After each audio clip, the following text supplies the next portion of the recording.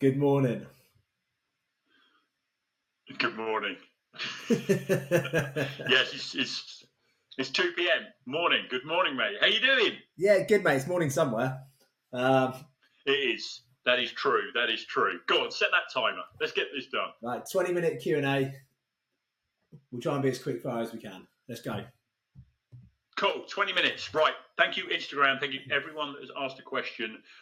Right. First one. Does it get harder to build muscle as you get older? Interesting one. This has come from a gentleman who is 44 years of age and is in fantastic shape, but he's not satisfied. Yeah, absolutely. It does get more difficult to build muscle as you get older. That is scientifically true. As men and women, our hormone levels drop. I think men, they say it's around about 1% every year from the age of 30.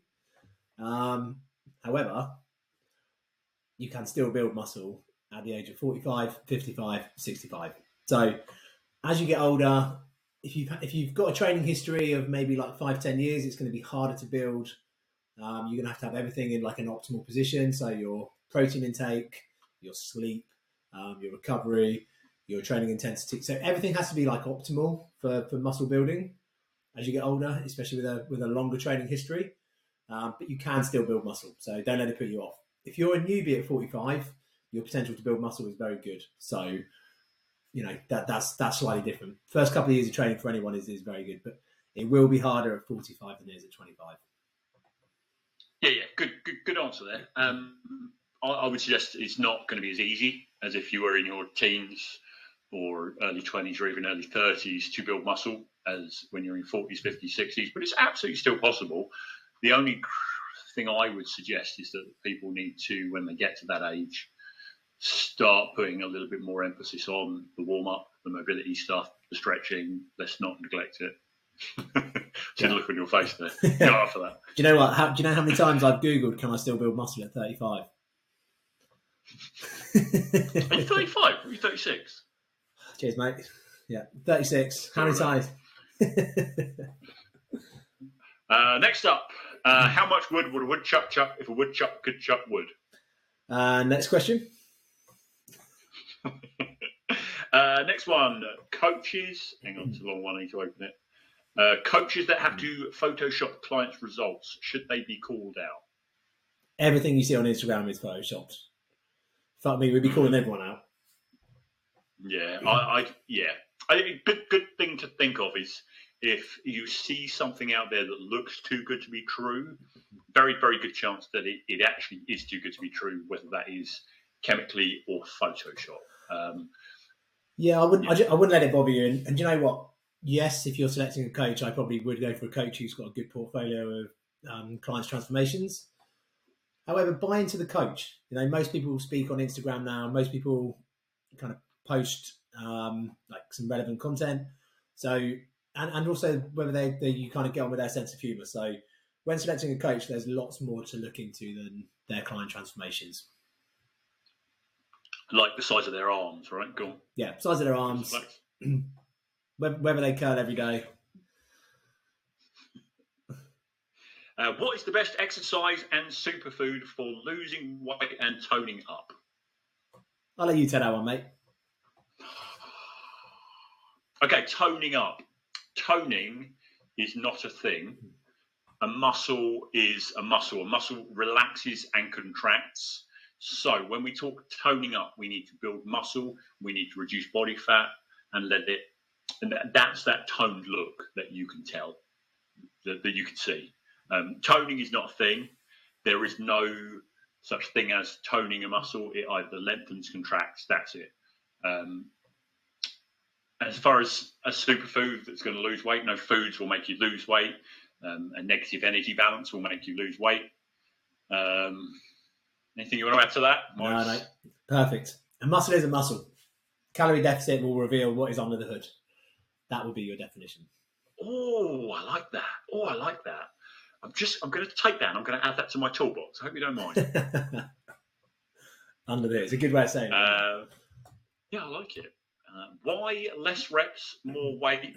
Why more reps, less weight? That is it's a good question because it's one that a lot of people want to know. it's very hard to give a definitive answer to that, because ultimately with me, like in my clients, I will try and get both low reps and high reps into the session. So if you're an athlete, you're going to be looking, and you want endurance, you're going to be looking at higher reps. If you're an athlete and you're looking at strength and more maybe hypertrophy based, you're going to be looking at slightly lower reps. But if you're looking for hypertrophy, you want both myofibrillar hypertrophy, which is performed at lower reps, probably around about the 6 to 15 mark. And you want sarcoplasmic hypertrophy, which is where you're probably going to look around the 15 to 20 plus kind of range. So myofibrillar hypertrophy is where you tear the muscle fiber down under a heavy load and it pieces together and rebuilds. Sarcoplasmic hypertrophy is where you push sarcoplasmic fluid into the muscle and the muscle cells and they swell up. So you kind of refer to it as the pump. So for me, for hypertrophy, you need both. If you're an athlete looking for a different kind of energy system or strength, so it's a very generalized question. You have to know what your goal is before selecting, but there's no defining muscles with higher reps. Your muscle is your muscle, as Ben said earlier. When you reveal in a calorie deficit, your muscle, you'll look more defined, but it's not really based on the reps you're doing. That your muscle is your muscle. Yeah, I think it's important for us to distinguish there that you don't do higher reps and burn more fat. I personally do not prescribe to a lower reps, more weight. I think you're going to get stronger if you're lifting for 1 rep, 5 reps, or 25 reps. I think you're going to build muscle at every single level there, and you're going to get stronger at every level there. I don't really come down low reps. It's 1 to 6 in anything other than plyos, jumps, sprints, slams, hang cleans, anything like that. Everything else we're training in the sort of like 8 to 15 rep range regularly and having good results. So, yeah, I think quite a long-winded answer there. That's a quite long-winded answer, but I think that's where you just have to take it. It's based on that person's goals. So there is an answer to it, but yes, it's not for muscle definition or burning fat. That's not what your rep ranges are there for. No. Why full body workouts? I think you better answer that one first, being the full body man.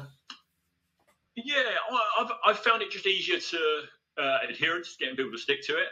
I find it much more satisfying myself training full body and just have good results with clients with it. We hit full body from the perspective of we'll hit upper body pushing and pulling. This is in one session. We'll do pushing and pulling in the upper body, some core work, something quad focused, something sort of hip and hamstring focused, whether that's a single leg deadlift or hamstring sliders or stuff like that. And we'll do that every day. And I would prescribe doing that whether you're doing that twice a week or 4 times a week. To me, you train your legs. It's very satisfying. I think it's a cheat code for losing weight myself. You do burn a lot of calories when you train your legs, and I suppose it's along the lines of you and I would probably hit it slightly differently, but we're still going to achieve the same amount over the week as far as like volume goes. But our approach to frequency and probably intensity would be slightly different. Is that fair to say? Yeah, 100%. I think that's a very good way of putting it. I think I personally favour more of the body part split, but it all depends on how many days a week a client is training. So if you are training 1 to 3 days, so what you can only commit to like either 1, 2, or 3 days a week, you'll be on a full body program. If you're training more than 3 days a week, like a 4-day, I'd probably have you on an upper lower split. And if you're on a 5-day, again, I'd probably split up even further than that. And that's because, for me, it's all about like recoverability. Is that a word? The ability to recover. We'll have it. That's now your word. So I think that the difference between me and Ben is I would be doing more volume on that muscle in that session because you've got more days to spread it out, which means you're going to need more time to recover. So for me, I always try and allow sort of 72 hours before training that muscle group again. So if I was doing legs on a Monday, it would be legs on a Thursday before I kind of look to train them again. But for me, it's more volume on that day, but it allows recoverability to still get progressive overload. So you train with more frequency, but less volume per session, I think is probably a good way of putting it. Definitely. Both ways are right, both ways definitely work. And I think it also comes down to that person. So I find I get better results splitting everything up. When I went down to full body every day, I actually lost muscle mass, which isn't what I wanted to do. But you've actually found the opposite. You found you built more muscle training full body than you did when you split it. So yeah, I faffed around for 15 years doing body part splits and fell in with a powerlifting coach who said, well, every day, let's have you squat, bench, deadlift, pull up. And for me, my stuff, when I started hitting full body stuff every day, I say every day, it was like 3-4 times a week. If I was to say to you, you're only allowed to train 3-4 times a week, that would drive you insane, wouldn't it? You couldn't live like that. No. Faye would be happy, but... Yeah. Next up, this is a good one. Cardio, then weights, or weights, then cardio? Should we, on 3, both say what we would do first? Yes. So on 3, weights or cardio first? You ready? On 3, 1, 2, 3. Weights, then cardio. Yeah, weights, then cardio. Every time. Yeah. Every time. You want to train, you want to get your weight training in when your muscles are full of glycogen, full of energy. You don't want to burn that energy doing cardio and then go into the weights room. Yeah, fully. When you're strongest, dedicate your energy there. Stuff that's going to have the biggest impact. 100%. Any difference other than performance level, maybe in terms of day or night training? It's just got to fit into your routine when you can actually manage sticking to it. I think personally, I always used to train later, and I was better. I did train better in the evenings, but that doesn't fit my life. So I train mid-morning now. I think there was a study which was it men's peak hormonal performance? It's 3 o'clock in the afternoon. Most people work hormonal performance. Yeah, I think our hormones are in the best place for to train as a man at 3 in the afternoon. Don't know what the study was. It was a study I read. What are you going to do? Say to your boss, "Oh, sorry, can I just nip out at 2:30 and I'll be back at 4:30?" It doesn't work in Chile. So it's just whatever time you can fit into your day, I think. Yeah, hormones play a big level in whether you're gonna have a good workout or not. Obviously, cortisol is higher in the morning than it is in the evening. It comes down to what time of day can you work out, what time of day can you train. If you don't get on training early in the morning because you need more food in the system, I find it hard to train early because I'm not hydrated first thing in the morning. I tend to limit fluid in the evening, so in the morning I'm always dehydrated. So to me, training when I'm not hydrated first thing in the morning doesn't work for me. I'd rather train sort of later on in the day. But what works for you? What fits in your lifestyle? I think that's the key answer there. Yeah, I think you probably want for optimal muscle building, you probably want at least 1 or 2 meals inside you, and I would say your joints and everything's probably warmed up more if you train later. Yeah. That wouldn't work for me in my schedule. 100%. So. Yeah. 100%. Sushi, healthy or not, given it is high in salt? Yeah, fine. Part of a balanced diet, no problem. I would say, again, if you've got maybe problems with your blood pressure, you might want to monitor your salt intake, but all food has salt in it. I just think you've got to be mindful if you've got an issue, but as long as it's part of a balanced diet, yeah, go for it. No problem. Yeah, I think we do need to be mindful there to suggest that if there is a sort of sodium sensitivity hypertension issue, then be mindful of your sodium intake. However, if you are eating a diet full of non-processed sort of micronutrient-dense foods, then you're not consuming a ton of sodium. So sushi is something that can be enjoyed as part of a healthy, varied, balanced diet. But the more concerning thing for me is when you have sushi, how easy it is just to put a lot of it down. Like you can just eat and eat and eat. I just find it. Yeah, just too easy. Very calorific. So just be mindful of how much you're having and how often you're having it. Yeah, these sauces, it's just so easy to put sushi rice down. You can just, Yeah, agreed. Often tried to dedicate time to stretch, can't do it. One-offs or a few times a week better. Just incorporate it into your routine. So 5 to 10 minutes of mobility and dynamic stretches before you go in, which is, I'd also do a bit of foam rolling. If you're going to foam roll, I definitely find I get better mobility, especially when I'm squatting, if I've foam rolled my legs before I go in. So yeah, I do dynamic stretches before, and then at the end of each session, just 30 to 60 seconds on each muscle group that you've used. Take a couple of minutes at the end. So try and incorporate it into every training session that you do. And I think that is probably a better way than just 2 or 3 random sessions through the week. Yeah. The key point I'd like to make there, I'm going to find a new way of saying that. The key point I'd like to make, I feel like a dick saying that. The drive home message for me there is if you want to get better at something, you want to improve something, don't spend 5 minutes on it twice a week. Do it every day.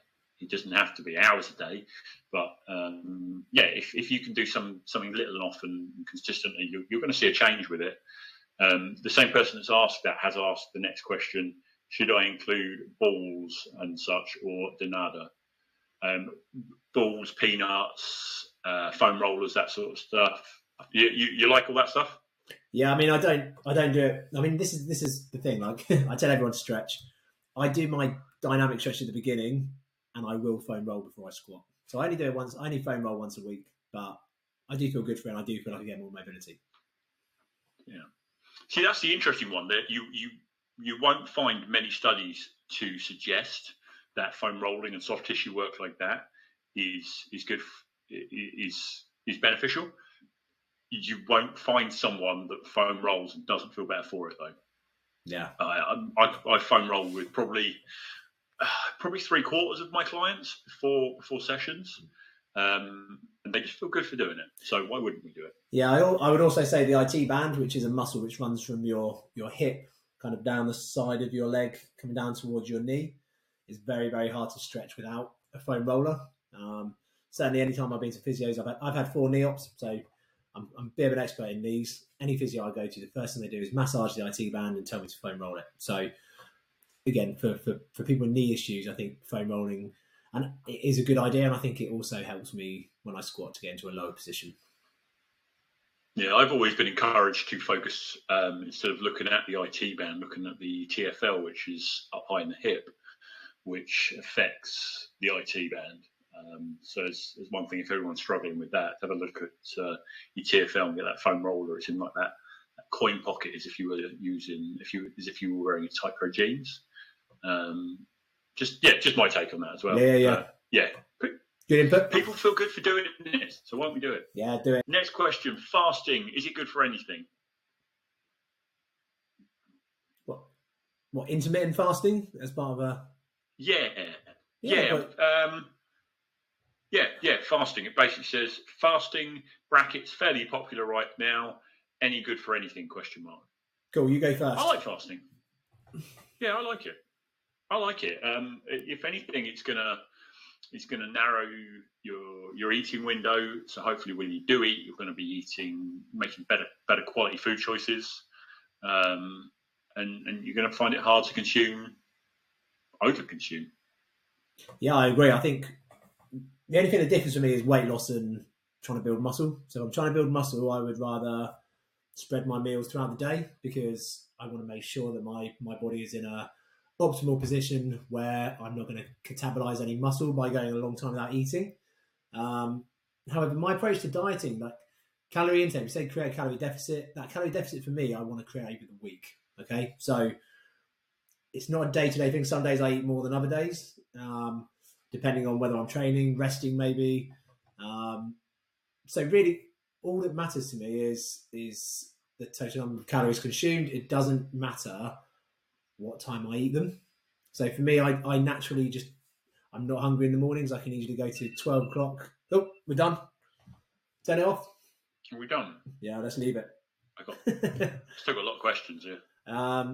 Finishing that one. So yeah, I can easily get to 11 and 12 o'clock without feeling hungry. So I have my first meal around about then. and I don't tend to eat after 8 o'clock at night. So I'm not giving myself an intermittent fasting window, like must be strict between this time. Just naturally it kind of happens. And I find I do lose weight a lot easier when I do it. So yeah, I'm a big fan of it if it works for you.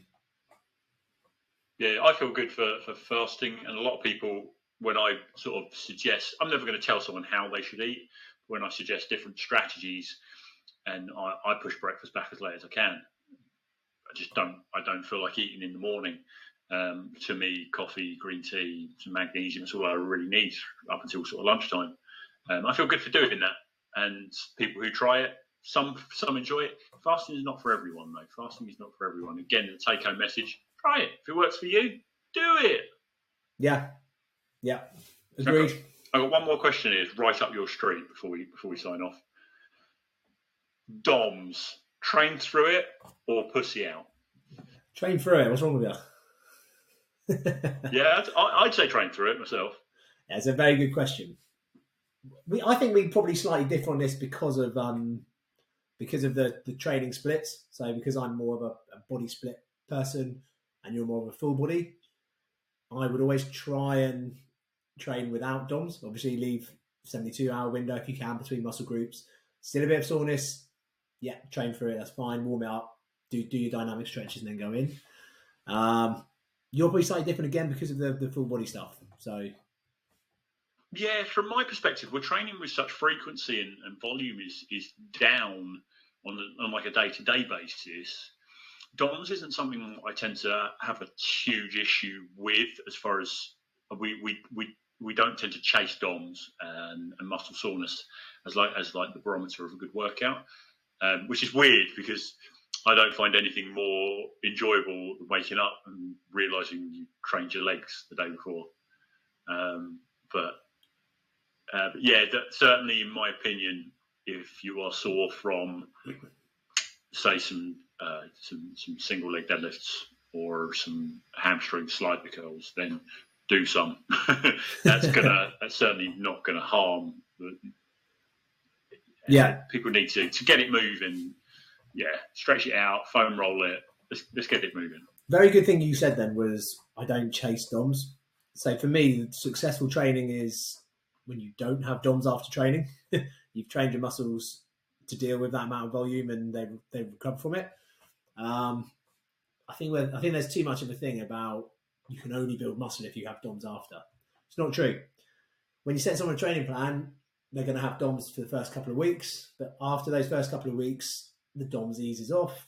You probably aren't going to create the same amount of pain after that, and you'll probably stick on that program as long as it's working. So it's not about chasing DOMS. I think bodybuilders especially like DOMS. It's when you're doing more powerlifting and sort of strongman stuff, you probably don't like DOMS because it gets in the way. But you shouldn't be really suffering badly with DOMS after every session. What happens is after a period of time, once your program kind of plateaus a little bit, your body stops kind of making the adjustments. We'll change a few exercises around. Probably going to have some DOMS after that, but your body will again get used to it, adapt, and then move on. So what I would say is, as long as you can still create progressive overload, that's the key. Like the key isn't how sore you can get, it's whether you can recover enough to create progressive overload. And where you're coming from, I think, is with the full body, the lower volume means you can still progress because you're not dying through the week. And with me, I just leave a little bit more time in between to recover and progress on. But DOMS is something that you can generally you can train through it, but you don't want to train if you're absolutely dying. That is your muscle still recovering. I think there goes a misconception there about trainers, and you're hearing two trainers here both agreeing that we're not looking to cause our clients pain. That's not what we're chasing. That's not what we're after. It's good though, because this is like two different trainers with two different approaches, pretty much saying the same thing. How we train our clients is different, but well, not necessarily. I'm generalizing. If we both have a client training 3 days a week, I would imagine our programming is very similar. Yeah, I would say so. Yes. Yeah, it's just I don't want to confuse you by me and Ben doing different things. Both work and both are very, very good. It's just we because of the style of training, the DOMs and creative will be different, I think is what I'm trying to say. Yeah. I think if we were to look at our program from like an overview, seeing the forest instead of looking at the tree, I think over longer term they would be incredibly similar. I think they really would be very, very similar as when it comes to the intensities, the volumes, and how we progress stuff. But anyway, that's probably a topic for another day. Yeah, 100%. I think that was a good one, mate. Should we leave that one there? Sure. Yeah, you don't want any more questions. There's really some really stupid ones if you do. No. Don't blame you. Well, yeah, a lot of questions though. Thank you very much to everyone who did ask a question.